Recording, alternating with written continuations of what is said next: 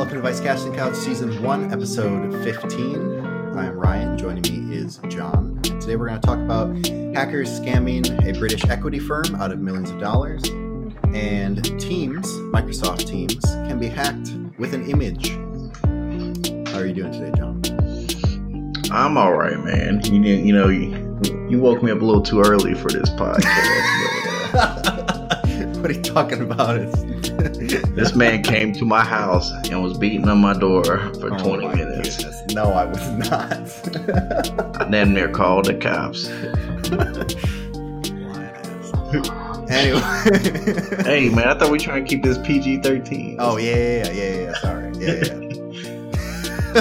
What do you got? So I got two different articles. First one is these hackers that they essentially tricked a British private equity firm into sending them $1.3 million. So in a recent attack, they tricked them into wire transferring all of this money out to these hackers. So the cybersecurity firm Checkpoint said nearly $700,000 of the total wire transferred amount has permanently been lost to the attackers, but they were able to recover the rest of the money. So what? A couple $100,000. $600,000? Yeah. Not that much. So they dubbed it the Florenstein Banker, and essentially it says the sophisticated cybercrime gang behind this attack seems to have honed their techniques over multiple attacks from at least several years of activity and proven to a resourceful adversary and quickly adapting to new situations. So they use techniques like these lookalike domains that are not originally to the attacked organization, but also to third parties who they were communicating with.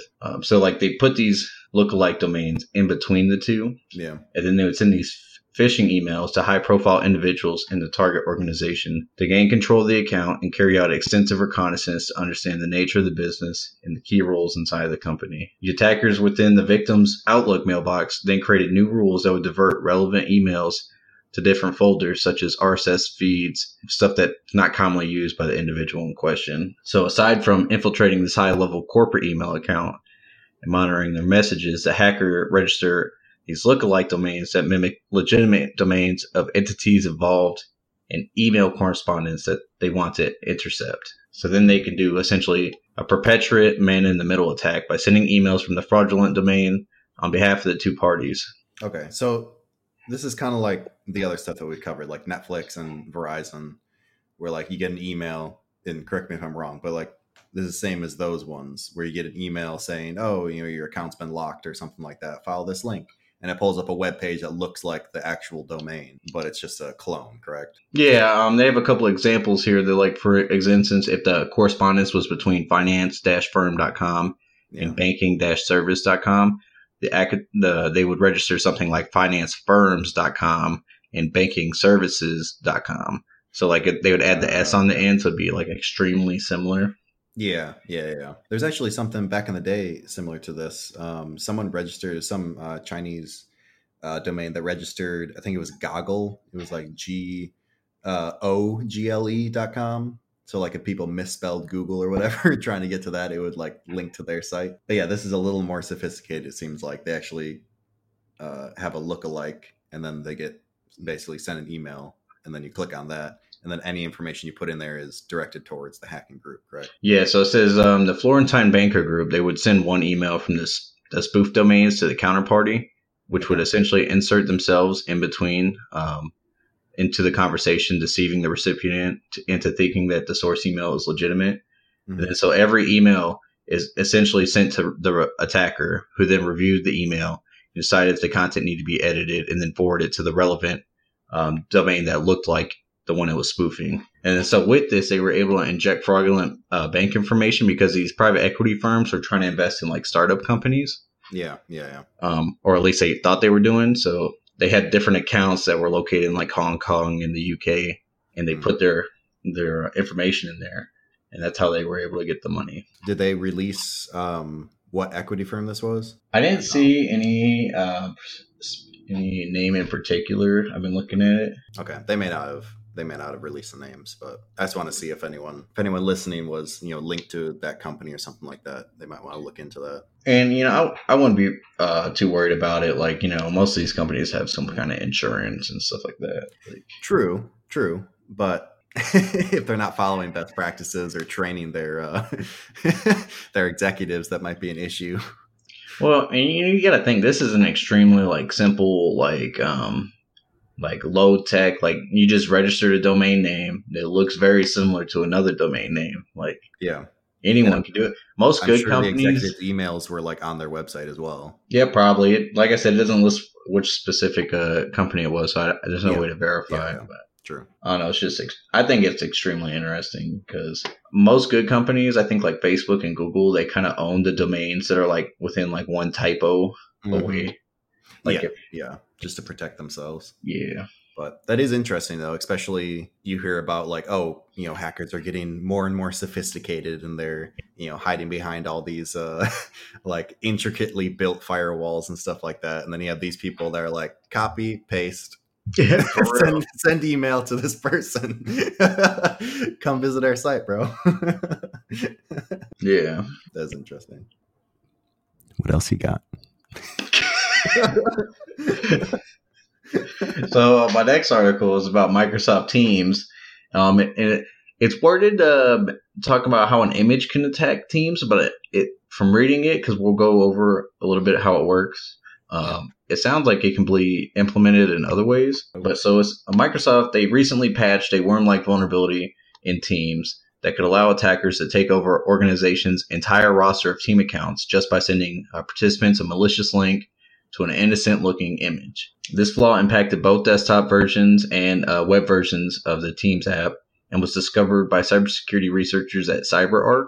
After the findings were responsibly disclosed on March 23rd, Microsoft then patched the vulnerability and released it on April 20th. So it says even if the attacker doesn't gain much information from the Teams account, they can still use the account to traverse an organization just like a worm. And eventually the attacker could access all the data from the organization's Teams accounts, gathering confidential information, meetings, calendar information, competitive data, secrets, passwords, private information, business plans, etc., etc. It says the flaw stems from the way Microsoft Teams handles authentication to image resources. So every time the app is open, an access token, a JSON web token, is created during the process, allowing a user to view images shared by the individual or others in a conversation. The CyberArk researchers found that they were able to get a hold of this auth token, which is essentially a cookie that grants access to a resource server, and it used it to create the aforementioned Skype token, thereby giving the unfettered permissions to send messages, read messages, create groups, add new users, or remove users from groups, change permissions in groups, all via the Teams API. Gotcha. Okay, so basically they send, like the other one, they send a freaking link to the people that they want to target. They open it up, and it just hijacks their whatever Teams account is on their computer? It makes it sound like that the way Teams does it, they kind of generate this all token cookie like thing, and then they're able to take this cookie. So it mentions down here. So it says since the all token is sent to teams.microsoft.team or any of its subdomains, they're susceptible to takeover attacks. Then it says if an attacker can somehow force a user to visit the subdomains, the victim's browser will then send the cookie to the attacker's server, and the attacker can create a Skype token. After doing all this, the attacker can steal the victim's Teams account data. It's now armed with a compromised subdomains, and the attacker can exploit the flaw by just sending a malicious link, like a GIF, to any unsuspecting victim or to all the members of a group chat. And thus, when the recipients open the message, the browser will attempt to load the image, but it will also be sending the auth tokens to the compromised subdomain. Oh, dang. Okay. So it sounds like this cookie just helps with the authentication. And then once they have that, because it sounds like it's individual to each account. Okay. From my understanding, like each user. And so once they get this cookie that's generated from the user, they can then use that to get all the information from the account. I mean, that's pretty big, especially now when teleworking and stuff is a huge thing. Yeah, it is patched. Like I said, they released the patch on April 20th. But the fact that it was was a vulnerability. Yeah, these researchers, they give really good props. So like near the end, they said this is very stealthy, how it's implemented. Like people would never know if they were to click it. Yeah. And if they wanted to, like you said, they could edit the group and stuff like that. But on the flip side, they could just not do anything and just monitor what's going on.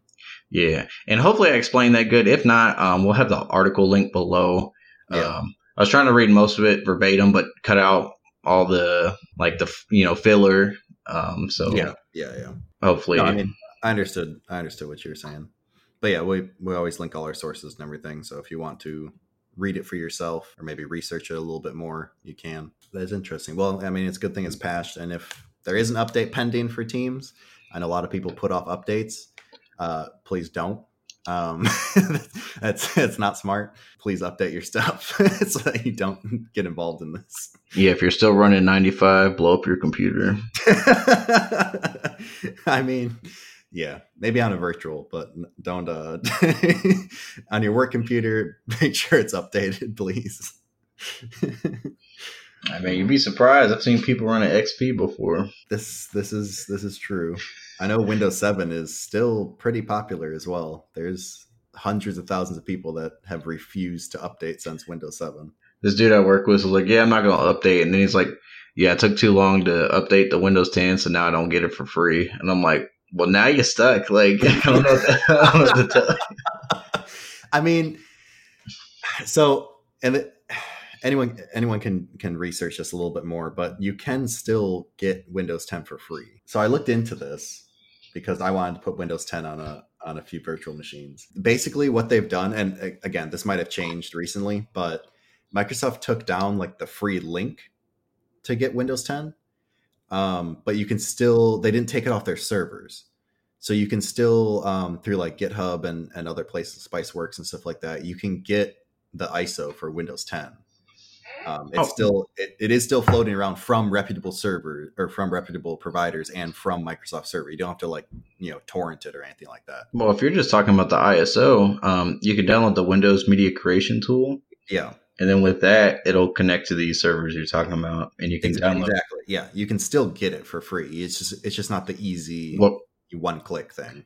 When I use the ISO, it still wants a key, but you don't have to activate it. Oh, yeah, it'll work without activating it. You'll just have to change your desktop background. It'll be like, "Hey, you want to activate me?" Like, make sure you're not using fraudulent software. It's bad for you. And it has all this, like, it's like Clippy, but worse, Yeah. That's all they did. They took Cortana and they're like, "Yeah, we're going to take Clippy and put a mask on him." Like, poor Clippy. But yeah, you can still get it for free. You can usually find the ISO around. You do have to activate it, but I mean, you can usually find a key laying around somewhere. Yeah. I think Microsoft should kind of take the approach that a lot of these other companies are. So, like, yeah, they were providing it for free, but say if I want to download it from like a computer I build, I still have to buy a key. Correct. I think they should do it like where they're like, okay, we'll charge enterprises, money. But yeah, I tend to agree with that. I mean, even though Windows is the most popular OS currently, so like I can't imagine that they need the money from this. So and there's enough businesses that buy enterprise keys that are spending hundreds of thousands of dollars on freaking service accounts for domains and stuff like that. I can't imagine that they would take much of a hit if they were just to provide it for consumers for free. I don't know. I mean, I guess they don't need to. Like, people use it anyways and people buy it anyways. Most stuff comes pre-installed with Windows anyways. So I don't know. It's just interesting how other companies that make operating systems like Ubuntu and Red Hat got bought by IBM. But just how they're able to provide, Ubuntu provides all their stuff for free. You can download the server ISO, you can download the desktop version, and they still make money by providing support. Like, they don't even charge for the operating system. Exactly.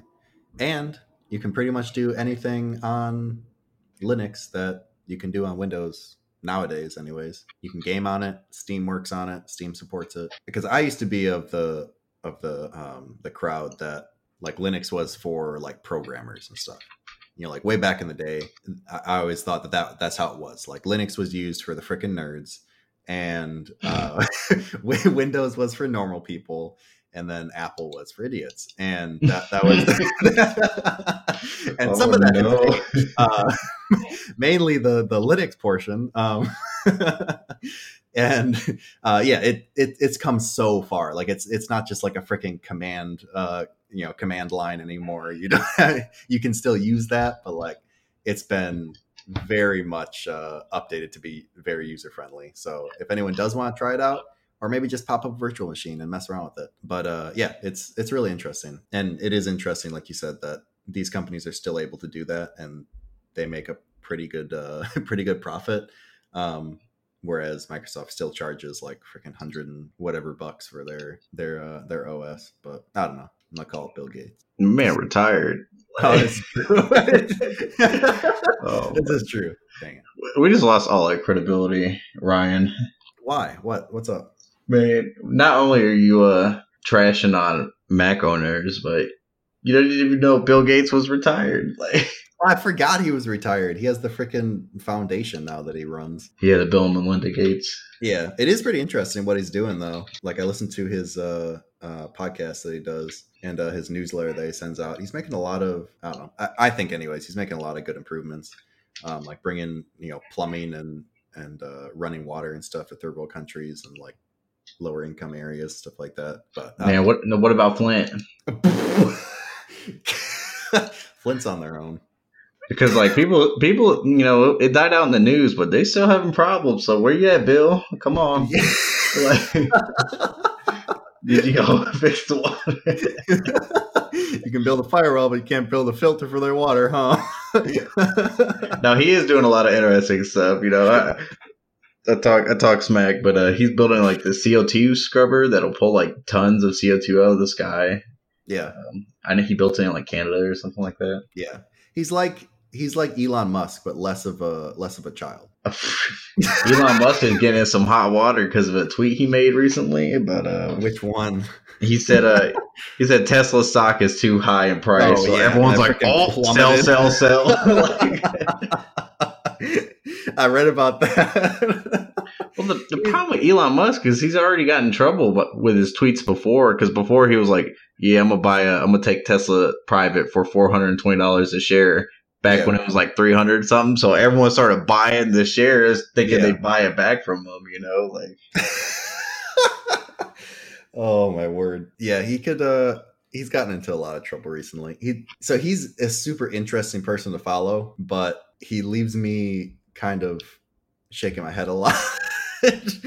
He's like, did you read about the whole thing with the EPA? No. Where his so he said his new Tesla Model S. He said it, the 400 mile mark. That's like the coveted. If your car can get to 400 miles per tank, or in this case per charge, like that's the milestone. And no electric car has been able to get to that point because that's like the standard for like normal sedan cars. So he came out with the Model S, and he said they did testing on it, and he said, hey, it got to 400. He's like, look, this is a viable solution to switch over from normal cars. Come buy the Tesla. So the EPA, they stepped up and they were like, no, we're going to test this for you to make this claim. So they tested it, and they said, actually, it's a 391 mile car. And he apparently Musk blew up and was like, no, you left the door open and that drained 2% of the battery. And that's why it didn't hit the 400 mile mark. And then the EPA released a statement and said, no, we conducted the test in controlled conditions. All the doors were closed. Your car did not reach 400 miles to the gallon or 400 miles to charge. So yeah, he was pretty pissed about that. And I'm sure he voiced his opinion on Twitter, but yeah, he's an interesting guy to say the least. Have you looked into his dad? No. Look it up. What's it? Spill the tea. What's up? I don't know enough about it or remember enough about it to have. Maybe I'll bring it up in a future episode. Okay. Because his dad is he's a crazy dude. Yeah. If anyone wants to read a good story, just hey, when are we doing the John McAfee episode? I don't know, man. He said if Bitcoin doesn't reach $50,000, he's gonna eat his penis. So I'm waiting for that. Maybe he'll be more receptive to an interview. Let's see once that happens. Well, I thought we were just gonna do one detail in his life, Yeah. No, I do want to go over because I was looking into the whole Belize thing and about his neighbor getting shot. Yep. And how he's a prime suspect, and he was like, "Nope, I'm going back to America." Yeah. That dude is freaking insane. I love his videos. He's like, he's making it look like he's doing cocaine and all kinds of stuff. Oh my word. Yeah, there's been a lot of really good interviews and stuff with him, going over his life and stuff like that. And then they caught him with geotagging in one of his pics, and he was like, no. It's like, I wanted you to find me because I'm not there really. I was like, okay, I think you just messed up, John. Oh man, yeah, he's an interesting dude. Yeah, we'll have to go over his life on another episode, because that would take up probably a full episode just going through all his stuff. You said you got some other tech news, Ryan? Yeah, I just it's just like a little snippet that I thought was pretty interesting. So this company, Algalco, which is short for Aluminum Gallium Company. So they spent 14 years refining it's not really an engine. It produces hydrogen, 99.9% pure hydrogen, just by dripping water onto freaking aluminum alloy, which I find pretty interesting. They fitted a truck in Indiana. They approached Carmel, Indiana, and they have a bunch of trucks for plowing snow and stuff like that. So they approached them and they said, "Can we basically test one of your trucks with this new like hybrid function?" They said yes. So it's just like this small little, well, it's not too small, but it's a very slim steel case that they put in the back, and it has a bunch of canisters in the back of it. And inside of it, they call it a button. It's basically like a little piece of this aluminum alloy that they made. And then they mix that with water, and it produces hydrogen. And that hydrogen gets pumped into the engine manifold, and basically the engine can burn that until it runs out, and then it switches over to gasoline. So basically, they're saying that this is a extremely efficient way to make a hybrid car, rather than like right now, all we really have is like electric. We have electric hybrid cars and stuff like that. But like that's still, you got to plug it in, charge it up, and stuff like that. But they were saying this would be a lot cheaper. It would be a lot easier. And once you're done with it, the aluminum in the bottom that's spent, the aluminum alloy, the company can actually take that and sell that back, which would then cut costs for consumers and cut costs for the company. So I thought that was really interesting. It seems like again, this is very, very new. Well, not new, but it's in very prototype stage. Basically, they tested on one truck, or at least that's all they said that they have done. But it was created by an engineer by the name of Jerry Woodall. Yeah, it seems. I don't know. I just thought it was really interesting, and if they can make this a viable solution, I think that would be pretty cool. Rather than having to use your electricity in your house to plug up a hybrid or something like that, you just got to buy these tiny little metal buttons and put. So you're saying it drops water onto the aluminum and it makes hydrogen that the engine would then burn? Correct. Yeah. And then the only byproducts like water vapor, I think. Yeah. It has super, super low emissions. But yeah, here's a quote from the article here. So when they realized what they had found, he said, "At the lab, as he rinsed off a crucible containing aluminum and liquid gallium, I got a violent reaction of heat and bubbling gas. It turns out this gas was hydrogen. Pure aluminum doesn't readily react with water, but he discovered this, Jerry Woodall. Aluminum atoms will react when dissolved in the liquid alloy, thus splitting the hydrogen and oxygen." So yeah, it drips water basically on this piece of metal, and this piece of metal is configured in such a way that it, I guess, kind of violently reacts with the water and produces hydrogen. It splits the atoms, or splits the molecule, and produces hydrogen. To say how long this little button lasts? Like they did not. No, as I said, it's in very much prototype stage. I couldn't find a whole lot of like actual documentation like saying how it works or how efficient it is. Like as far as I know, this hasn't been tested by like any sort of government entity or anything like that to back up their claims. But this is what they're claiming as of now. So, but they did in 2007. Algalco received the license to commercialize the technology. So again, this has been going on for a long time. 14 years they've been honing in this reaction. And they already have a license to commercialize it. So I don't know. I hope they bring this to the market. I think that'd be pretty cool. At least as an alternative to electric, and then may the best man win at that point. Yeah, I think battery technology needs to come a long way, but yeah, I don't know. I think there could be more efficient batteries. Oh, I agree. I think there needs to be research into like aluminum ion batteries and all kinds of stuff like that. But no, for now, yeah, they're pretty much the best we have. But graphene, everyone was on the graphene train like 2 years ago. Yeah, that didn't really. It's gonna change the world. Yeah. My lyrical miracle spiritual. Yeah, that didn't end up happening there. Glad I didn't invest in the graphene stocks. Man, them solid state batteries, though, like even if we stick with lithium, like solid state batteries are gonna change the world, bro. What are you talking about?